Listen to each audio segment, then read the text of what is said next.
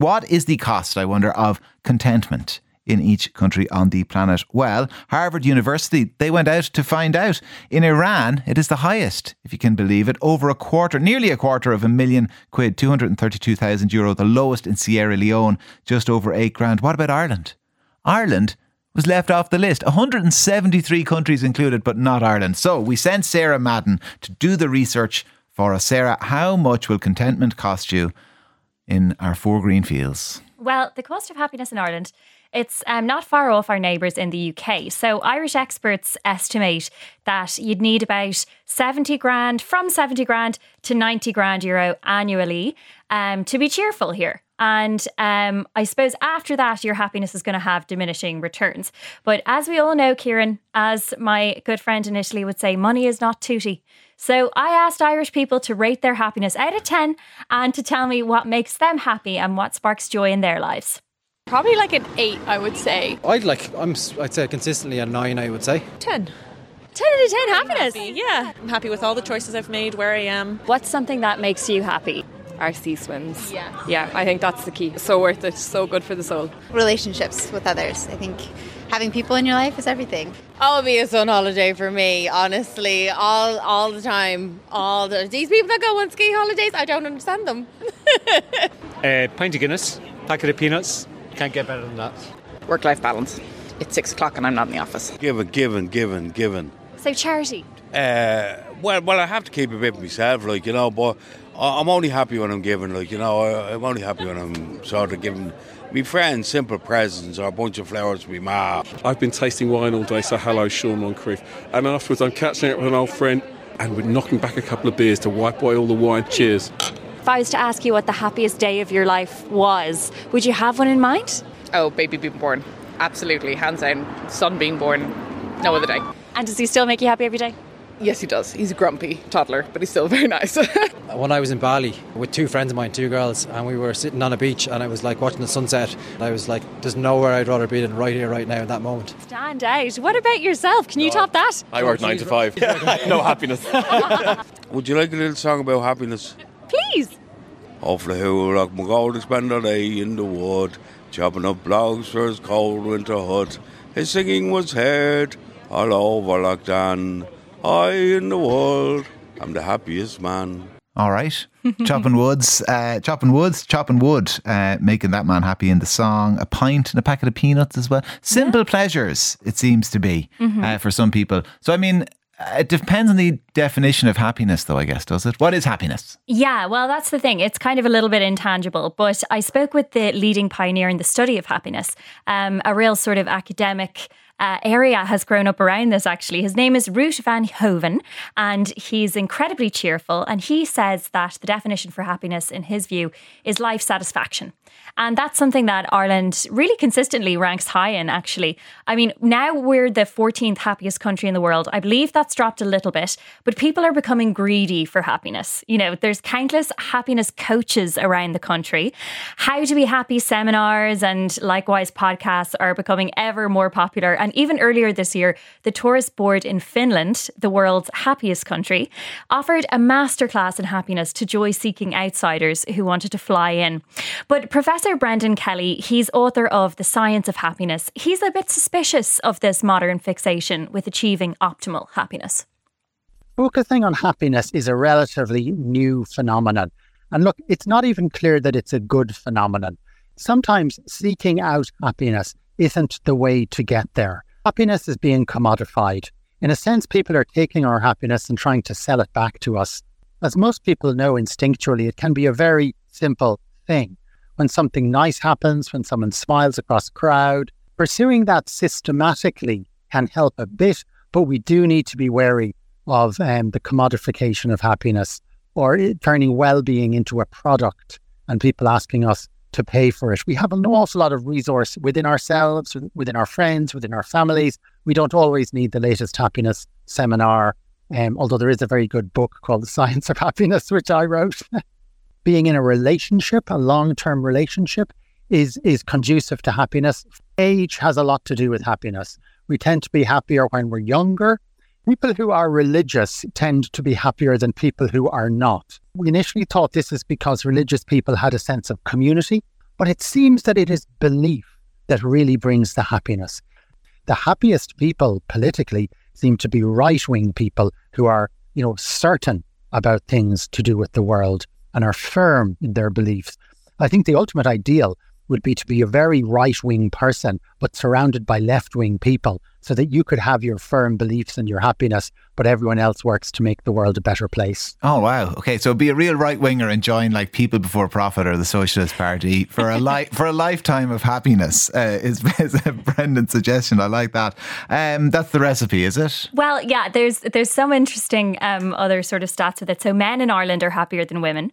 And in fact, female emancipation supposedly made people a lot happier, but only the men. Women are still less happy than they were before. I know. Well, anyway, look, let's not get into that juggernaut. But child-free people are actually happier than anybody. That. Yeah. So apparently having children makes people less happy until the point when those kids move out. Oh, counting down the days.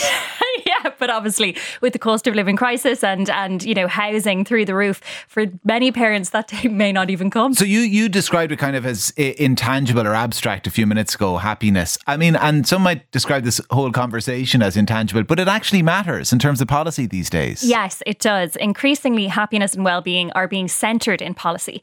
So, for example, in the UK, they have a happiness czar, and New Zealand, they've also trialled a well-being budget. And obviously that's not coming from a place of benevolence, it's because politically, economically and socially, it matters whether people are happy or not. So I was chatting to Rory Hearn, who's a professor of social policy at Maynooth University. He's also author of GAFS, and he broke it down a little bit further for me.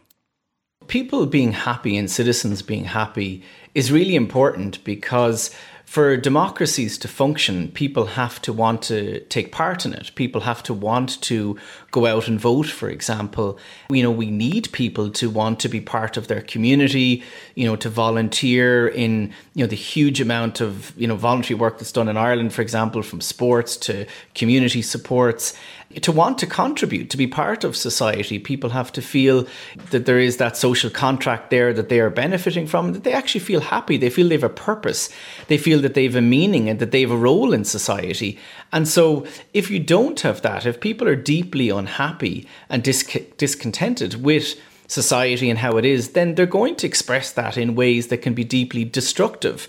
Not voting can be a big issue. For example, supporting, conspiracy theories, supporting the groups which are interested in fueling hate, for example.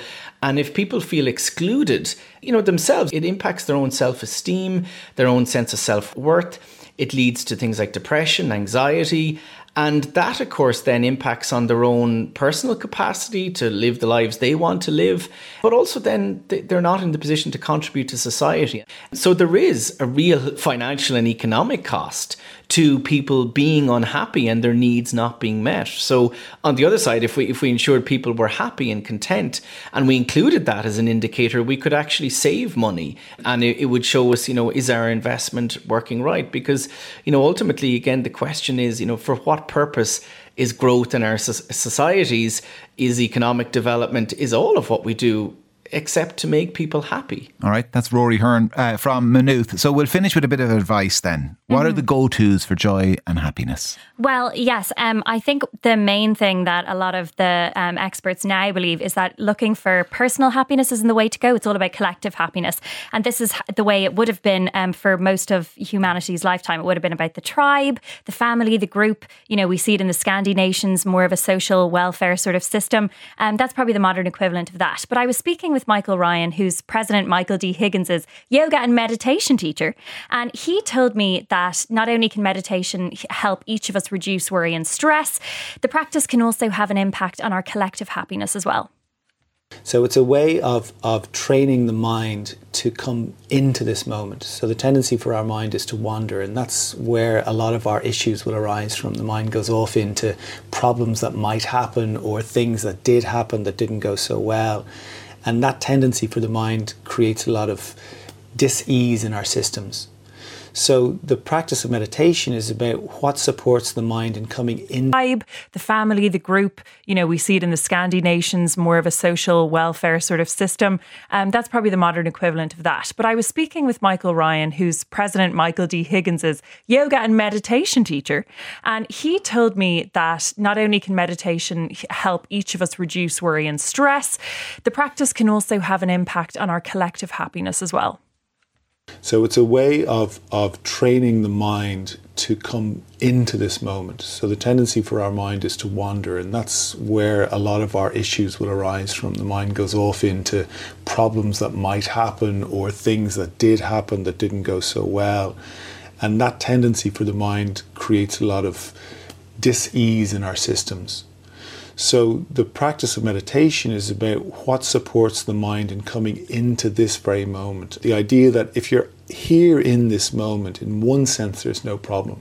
There is just this moment. Particularly since the 70s, they've been studying how it begins to affect the brain, how it affects the neurochemistry of the brain. And there's dramatic evidence that if you're practicing, it does change the physiology of the brain. Like I remember one of the first studies they did on transcendental meditation in the early 80s in New York, and they got a group of meditators, a big group, it was people in the hundreds. Statistically, the crime rate while people were meditating dropped. The power of a group of people meditating is exponentially bigger than someone meditating on their own. They talk about kind of coherency and frequency and the idea that the heart has a rhythm. Like the Buddhists talk about the idea that peace is a thing. It exists in every moment, and that we're an antenna. And that through meditation we get to attune our antenna to peace. So we're aligning to something that's already there, as opposed to something that we're creating in any given moment. It's always there. So the idea that the more people who are